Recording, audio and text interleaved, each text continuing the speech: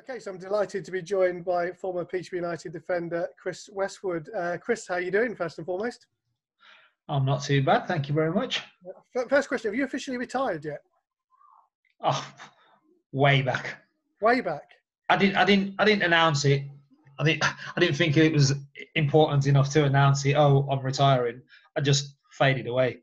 Yeah. I think I retired when I was about coming up to 39. I've just gone 39. Okay, but you're still very much into your fitness. Every time I look at Instagram, you're doing a run or some description. It's making me feel a little bit inadequate. Nah, it's only over the last couple of weeks. A couple of my former teammates have got fitness companies and whatever, and they've done a free like a live thing on a Saturday morning. So I just joined in and obviously posted about it. Just to let people know that you're doing it. I wanted to talk to you about your posh career, because obviously you joined in League Two, obviously with Keatsy. When I spoke to Keatsy, you sort of said that you got pelters, obviously, for joining because you'd just come off the back of promotion, you'd been in Team of the Year, etc., as had you. What made it so appealing to leave Walsall and come and join Posh? For me, a little bit was the manager, because I knew him as a player from Wolves, and obviously the project that was given to me was obviously exciting. They were looking to go forward, looking to climb the leagues, which is what we've done, and that was the main reason. And obviously partly because Walsall were messing around, give them adequate enough chance to tie me down with a contract. Honestly speaking, did I really want to be travelling all the way to Peterborough when I just moved back from Hartlepool to be closer to home in Walsall? No, I didn't. But at the end of the day, you have to do what you have to do. And Walsall were messing about. And obviously, when the Peterborough talks came about, I actually went and spoke honestly with the manager. Told him, I didn't tell him what team. I just said, listen, I've had an offer and this is what's going to happen. And he was like, well, we're going to do it. And I said, okay. I said, that's up to you. You do whenever you feel you need to do it. But I'm telling you now that this is what's going to happen. And they allowed it to happen. And then they tried to come back when it was too late. And obviously by then I'd already given my word to the gaffer. And there was no going back. Was it obviously you joined with Keatsy? Did you two speak about it quite a lot in terms of the negotiation? Was it the case of if Keatsy didn't join, you wouldn't? How would it? Well, no, I joined first. So I joined before Keatsy, and obviously Keatsy was a local boy. Walsall was his local club, and he supported Walsall. So when I left, it was kind of a case of we got the same agent. So I spoke to my agent, had spoke to so obviously to the club, and we were in the same boat. Me and Keatsy were more or less in the same boat, and yeah, he ended up just joining because of the sort of the situation what we'd been left in at Walsall. But the project that was explained to us was, well, it was hard to turn down, because you go into a club that's looking to get promotion, and obviously part of playing football is you want the promotions, you want success. Yeah, everyone talks about that year, the League Two to League One, in the sense that you, Keatsy, Micah Hyde were integral to A, the dressing room, and obviously B, helping the younger players through it. When you joined, did you see yourselves in that kind of role that you would actually have to help them? Were you surprised to see how young the dressing room was? No, not really. I wasn't surprised, but I think I kind of take that on anyway. I think that's the type of player that I was. I think what we probably brought to the dressing room was a bit of calmness when it was a bit erratic, and obviously we had a lot of young lads who were keen to prove themselves, and I think we probably brought a little bit of a steadying influence more than anything. But I think we were probably all that type of character anyway. I think it just comes with the territory. When you get classed as experienced or veteran or whatever it is, then it kind of just comes with the territory. Yeah, I guess having got promotion out of the league literally a couple of months before, you kind of in your head knew what was required. Did you think at that point, when you were sort of looking around and seeing the dressing room and seeing training, that the players had the capability to get out of that league? Well, I think the start of it, I think the start of any success is your manager, your coaches. They build a squad, and then within that squad, you sort of form a bond and gel together, and success just becomes a habit. That's what we had. We had that at Walsall. We probably didn't have a good a squad as we had at Peterborough in terms of individual ability, but we had a bond, and we used to go into games. And every promotion that I've had, it's kind of been the same thing. You go into games knowing that you're not going to lose. You go into games, and teams actually come and they start on the back foot because they already come thinking, oh, we can't beat these. So you kind of get a little bit of an advantage straight away. You mentioned the gaffer there. Obviously, your first couple of days at the club in terms of training and all that kind of stuff. Obviously, Rooster came with him, and those two seemed to be a perfect mix of sort of enthusiasm with it. I mean, it must have been really hard for the gaffer because obviously he would just come straight out of playing to put his stamp on it. Could you see it working straight away? Yeah, I think from the players that he brought in, and obviously there's a couple of players signed before me and Keatsy. From the players that he brought in, you could see the identity that he wanted, and it was just a case of getting everyone together and forming a bond.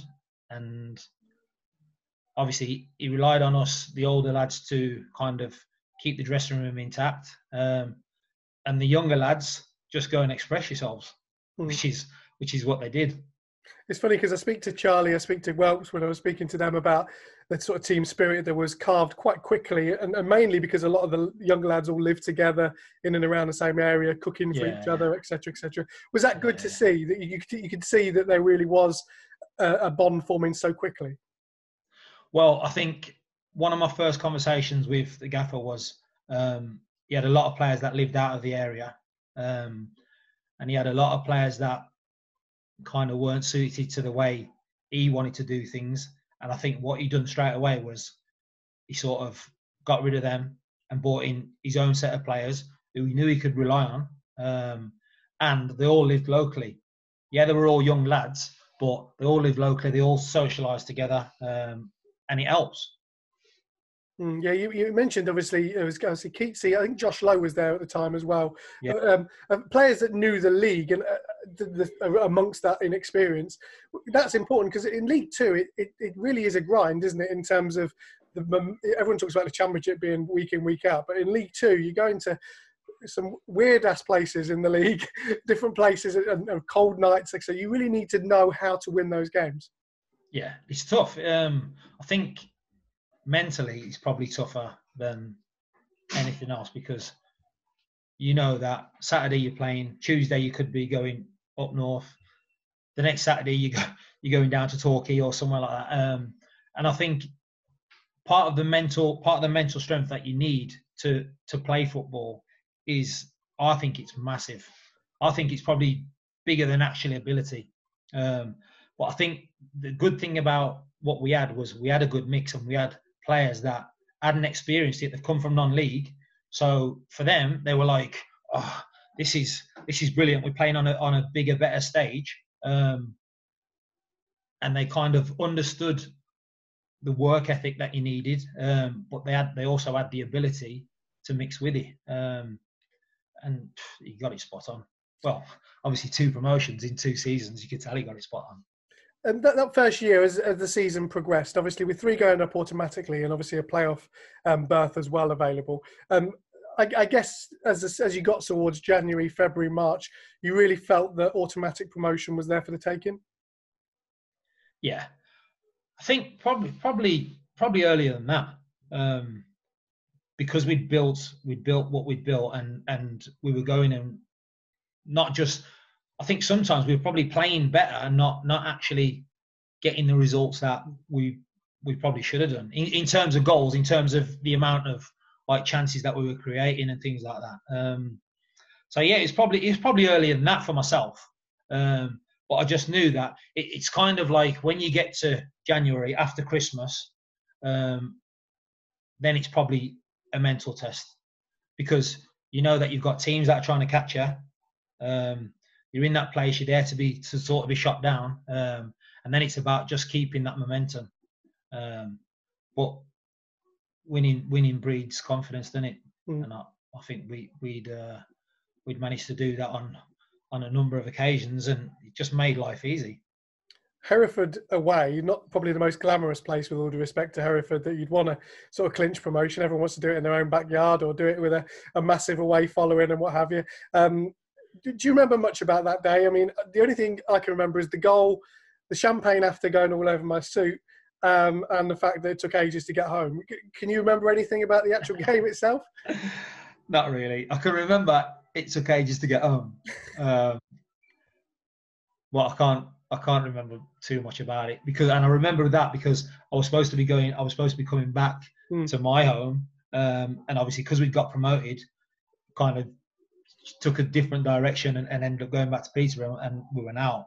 But yeah, I probably think the one thing I probably regret most about my playing career was not enjoying the success more. I think I was always thinking, right, we'll go to the next one. We'll go to the next one. So when we got promotion, yeah, we celebrated, but didn't really take it in too much, because I was kind of thinking of the next season. Right, we need to go again. What do we need to do to go and compete and do well in this league? I think that's probably the one regret I have throughout my whole career. Wherever I've had promotion, I've always been the same. I've never really enjoyed it as much as I probably should have. I've never really taken it in. People say that, don't they? They look back on their career once it's all over, and you look at the 20 years, however long you play, you think that went so fast, and it's very hard to slow down, isn't it? And as you say, enjoy those moments. And particularly promotions, it can be a little bit. You say regret there. I mean, it can be a little bit like, did I really enjoy it as much as I possibly could have done?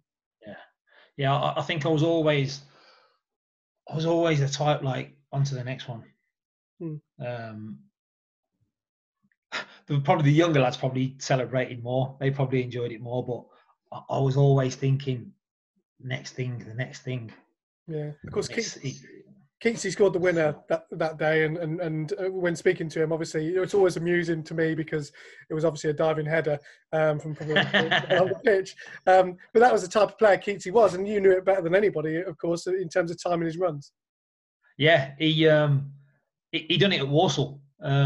We went to, I think it was Bristol City or somewhere like I can't even remember, but I remember he scored half volley, went into the top corner. He seemed to just pop up at all the right times, and he was obviously a very important part of the team. Not just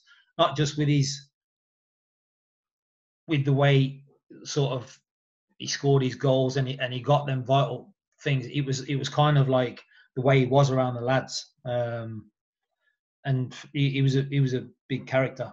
He didn't let people stray away from the important things, which was for us. We obviously tried to keep our shape. We worked hard, and you needed. I think the thing that the gaffer got right was right down the spine of the team.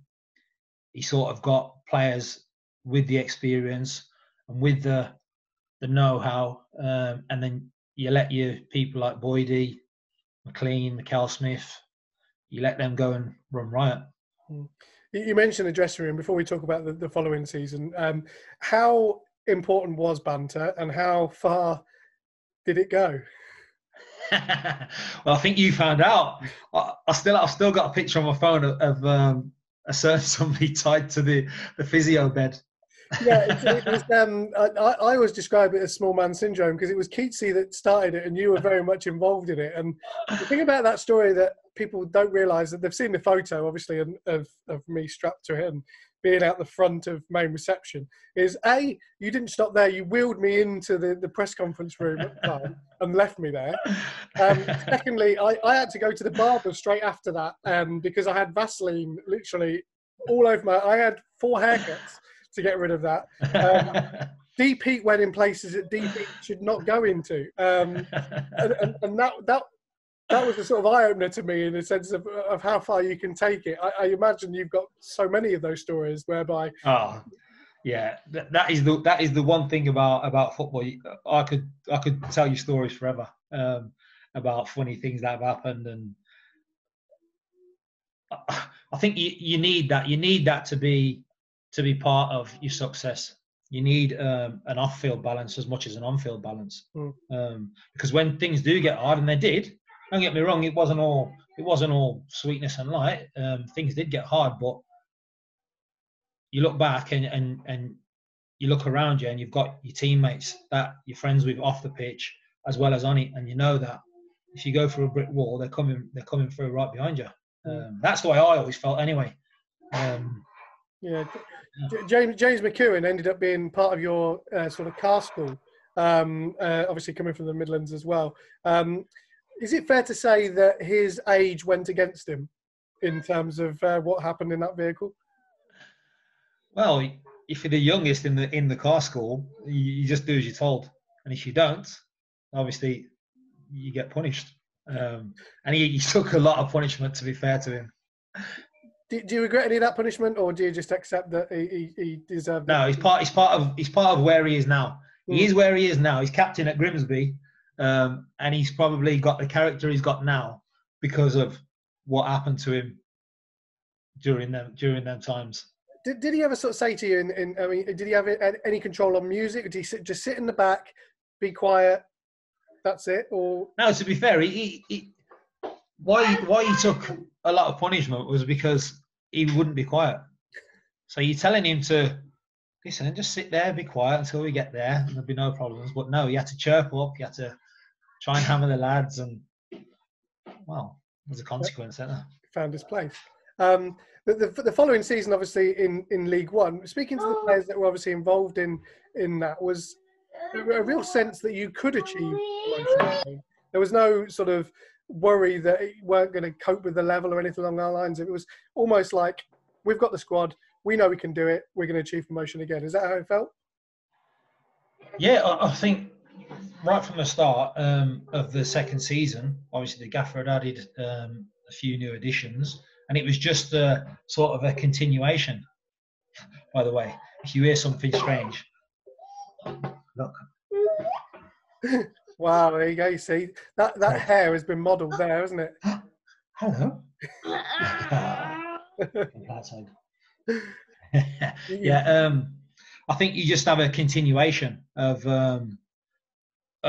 confidence, if anything, and teams from above. Yeah, go and play outside. Yeah, teams from above, they have the same things, that because I don't think there's that much of a difference between League One and League Two in terms of probably your top teams would be a little bit better, but I don't think I think it's still all about organisation, getting a team spirit, and building on confidence. So I think we went into the second season obviously full of confidence, and you've got lads that have come from the non-league who are now even more confident because they've gone and tore up League Two, and now's the chance for them to go, right, we're going to go and do the same in League One, and who's going to stop us? And then you have the teams that are coming to play against you thinking, oh, he scored 30 goals last season, or he took the mick out of that right back, or do you know what I mean? And it's just, trust me, I've gone and done it. When I've had a couple of relegations, and I remember we've gone to places and thinking, it's going to be a long night. Do you know what I mean? And I think that's what a lot of teams came to our place, and we went to their place, and they knew that it was going to be a long night for them. Yeah, there were so many good players during that time who obviously had a major part to play, both in ability on the pitch and also off it as well. Obviously, George went on to have a very successful career at the highest level back with us at this moment in time. When he first came into the building, I'm interested because as a non-league player, as a winger, he wasn't blessed with an abundance of pace. He was quick, but he wasn't like rapid. Did you think, how is he going to find a niche on the left-hand side of midfield or in the hole? What did you see in him that you thought he can actually do what he's done? Well, I think he's quicker than you think. He doesn't look it because he's not sort of rapidly quick like a Michael Owen quick, but he's deceptive and he ran with the ball really well. But I'd probably say most of his thing was his ability and his football awareness. So I always remember him and the gaffer. The gaffer always used to put him on his team. If we were playing five-a-side or whatever the training was, and the gaffer joined in, he would always put Boydie on his team. And a couple of times, I'd try and rattle him a little bit because to get the ball off him, they had a telepathy. And he was just, you could tell in his mind, he was sort of one step ahead. And I think obviously that's why he went where he did, and he obviously had confidence. Yeah. You could never. I don't think you could never knock him. You mentioned the gaffer joined. The gaffer always joined in and still does. To be fair, did you like? Oh, that? Does he? Did you like that as a player with the gaffer involved? Yeah, I didn't mind it. More the merrier. I suppose when you get in the run around, it's a little bit of a. And maybe you have to kick a few people, but no. To be fair, the gaffer could still do it. Obviously, he probably couldn't run as fast, but in terms of a football brain, couldn't get anywhere near him. And obviously, that season, as it progressed on towards its conclusion, there were so many big teams that were being beaten: Leeds, Leicester, to name a couple. Towards the end of that season, speaking to others, they found that.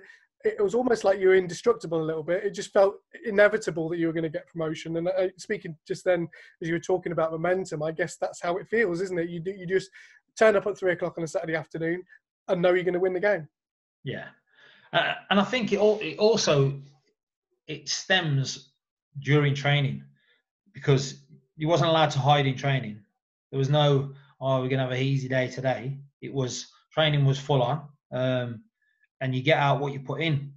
And I've been to other clubs where it's not been like that and you don't get the success. I think I've always thought if you train the way you play, then obviously you go into games and you just do what comes natural.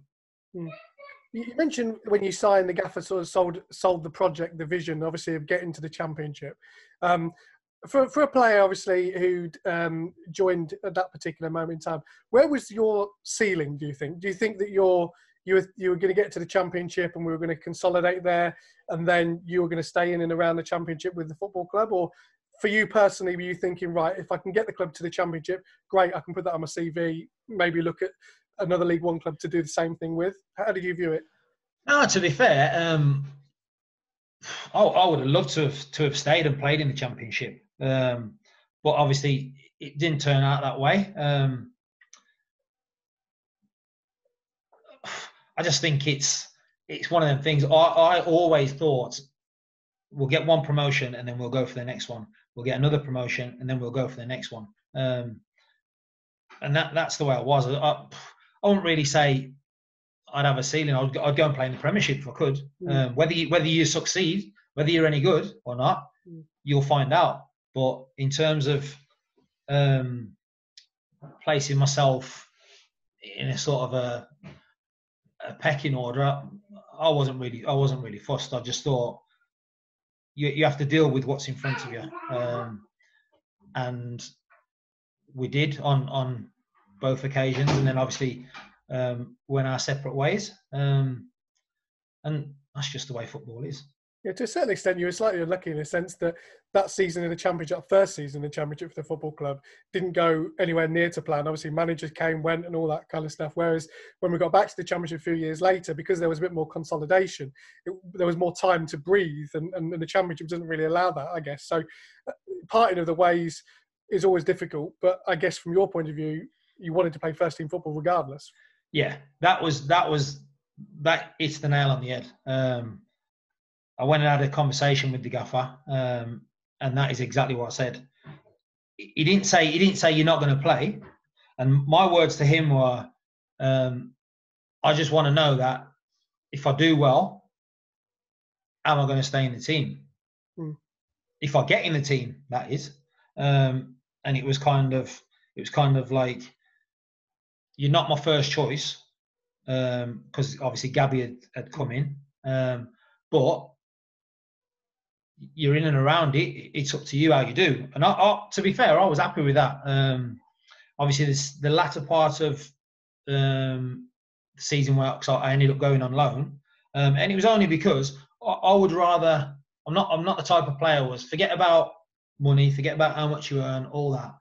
I would rather go and play for someone for nothing than sit and watch the team that I've worked so hard to try and get into play on a Saturday afternoon. And that's just the view I had on it. And I've always been the same. I pretty much had the same conversation at Wickham and at Wrexham. And I don't ask for guarantees. Let me just turn my charger on. Yeah, I've never asked for guarantees because I don't think that's right.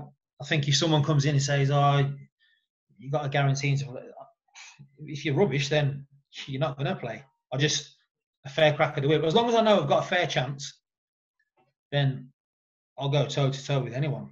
Or I would have gone toe to toe with anyone. I always find it quite interesting as a defender when you look ahead and you can see George Boyd on one side, Chris Whelpdale as it was on the other side. You had the experience in the midfield, demanding the ball. You got two strikers who are scoring goals. I mean, I guess it's very easy to say play it simple, but was that pretty much the instruction? To be honest, I think I've probably played most of my career playing it simple. What I'd done well was I organised. So in front of me, I'd make sure that Keatsy sat there or Micah sat there or whoever played in front of me, I'd make sure they sit there and my man can't get the ball. If he gets the ball over the top, I'd back myself to get it.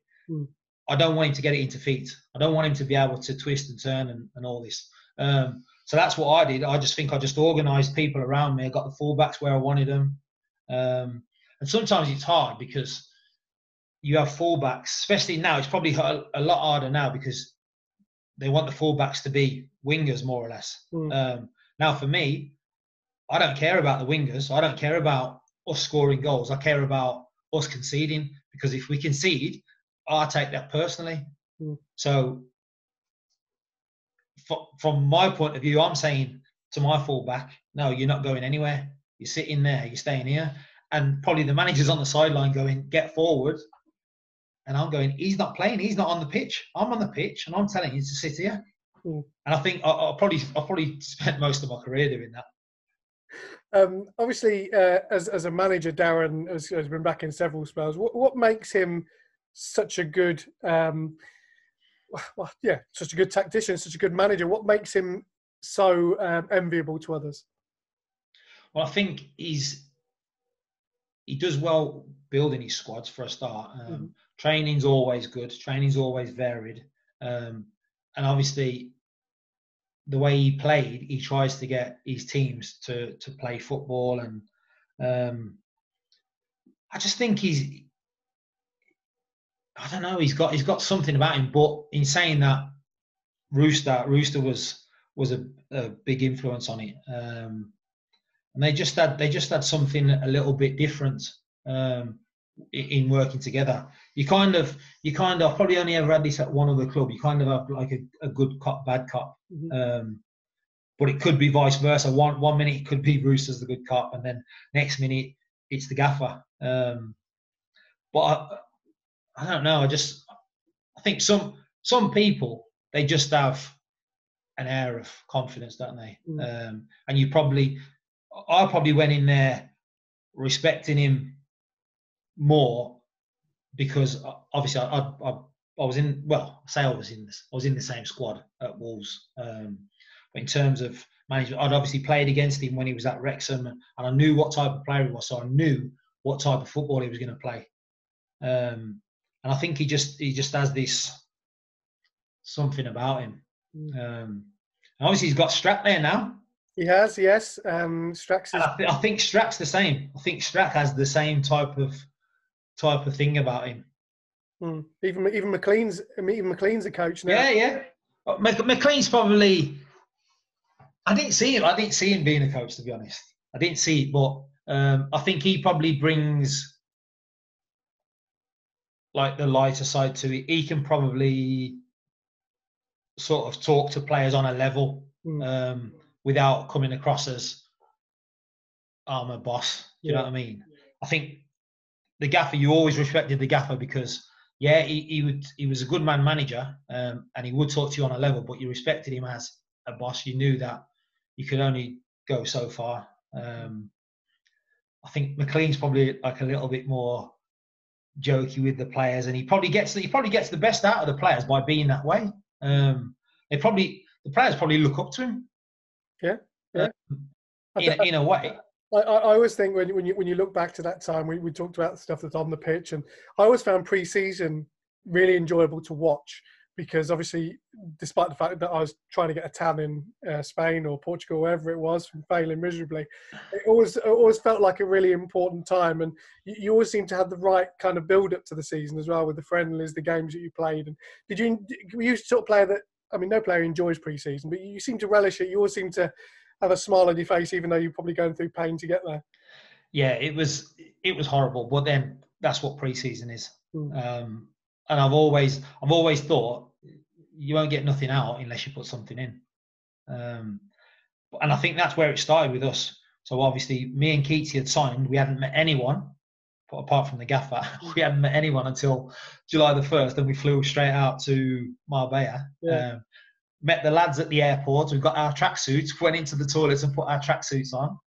And that was it. We were kind of like, I knew a couple of players from obviously playing against them, whatever. And then we went to was it La Cala? Yeah. We went there and we just formed a bond. And I think probably seeing probably myself, Keatsy's, Micah's, Newts at the time, Lowy, working so hard, probably the younger lads, because I always think that, like I said to you before, mentally you have to be on it. And there's only you that can stop yourself running. There's only you that can stop yourself doing what you do. So I think probably seeing the older lads grafting and going through the mill, don't get me wrong, a lot of the times I try to smile through it, but I couldn't wait to jump in that cold pool at the end.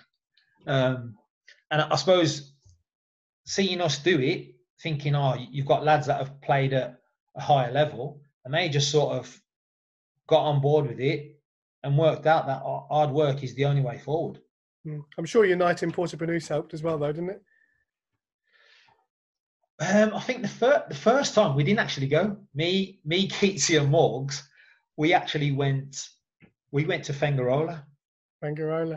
Yeah, I do remember because I remember as a media team we sort of drove around the bay and all the yachts and all that kind of stuff, and remember thinking, should we go out and put? I don't think it's our style, to be fair. I don't think we'd fit in somehow. I'm not too sure. To be honest, that's why we didn't go. Me, Keatsy, and Morgs, we were a bit like we'd had a hard week, which had culminated in the game, and we just wanted to go out and have a few beers and sort of let your hair down. And I thought at Portobello, it's kind of like a bit of a goldfish bowl.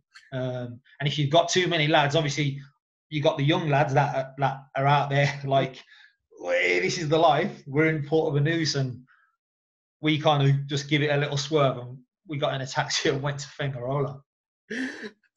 Just a final couple of questions. I mean, you played with some great players during your time at Posh. Everyone knows about the Boydies, the McLeans, the McAl Smiths, and how integral that they were. Is there anybody that you felt was sort of ran under the radar and was an important cog in either the dressing room or the actual team itself?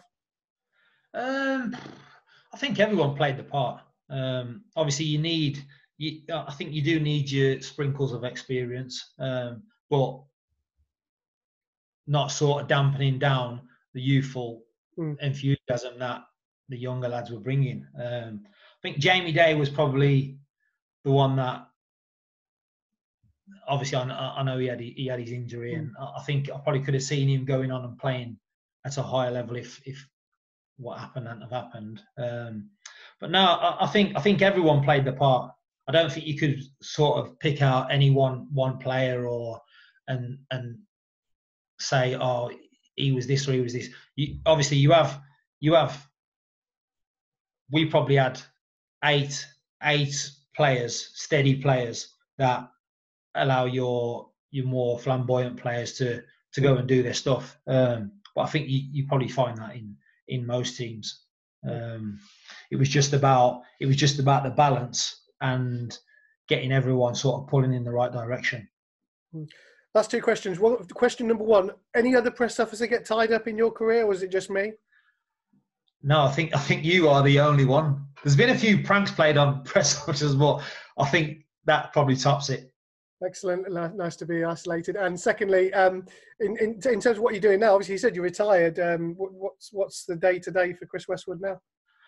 I just spend most of my time on a golf course. No, I don't.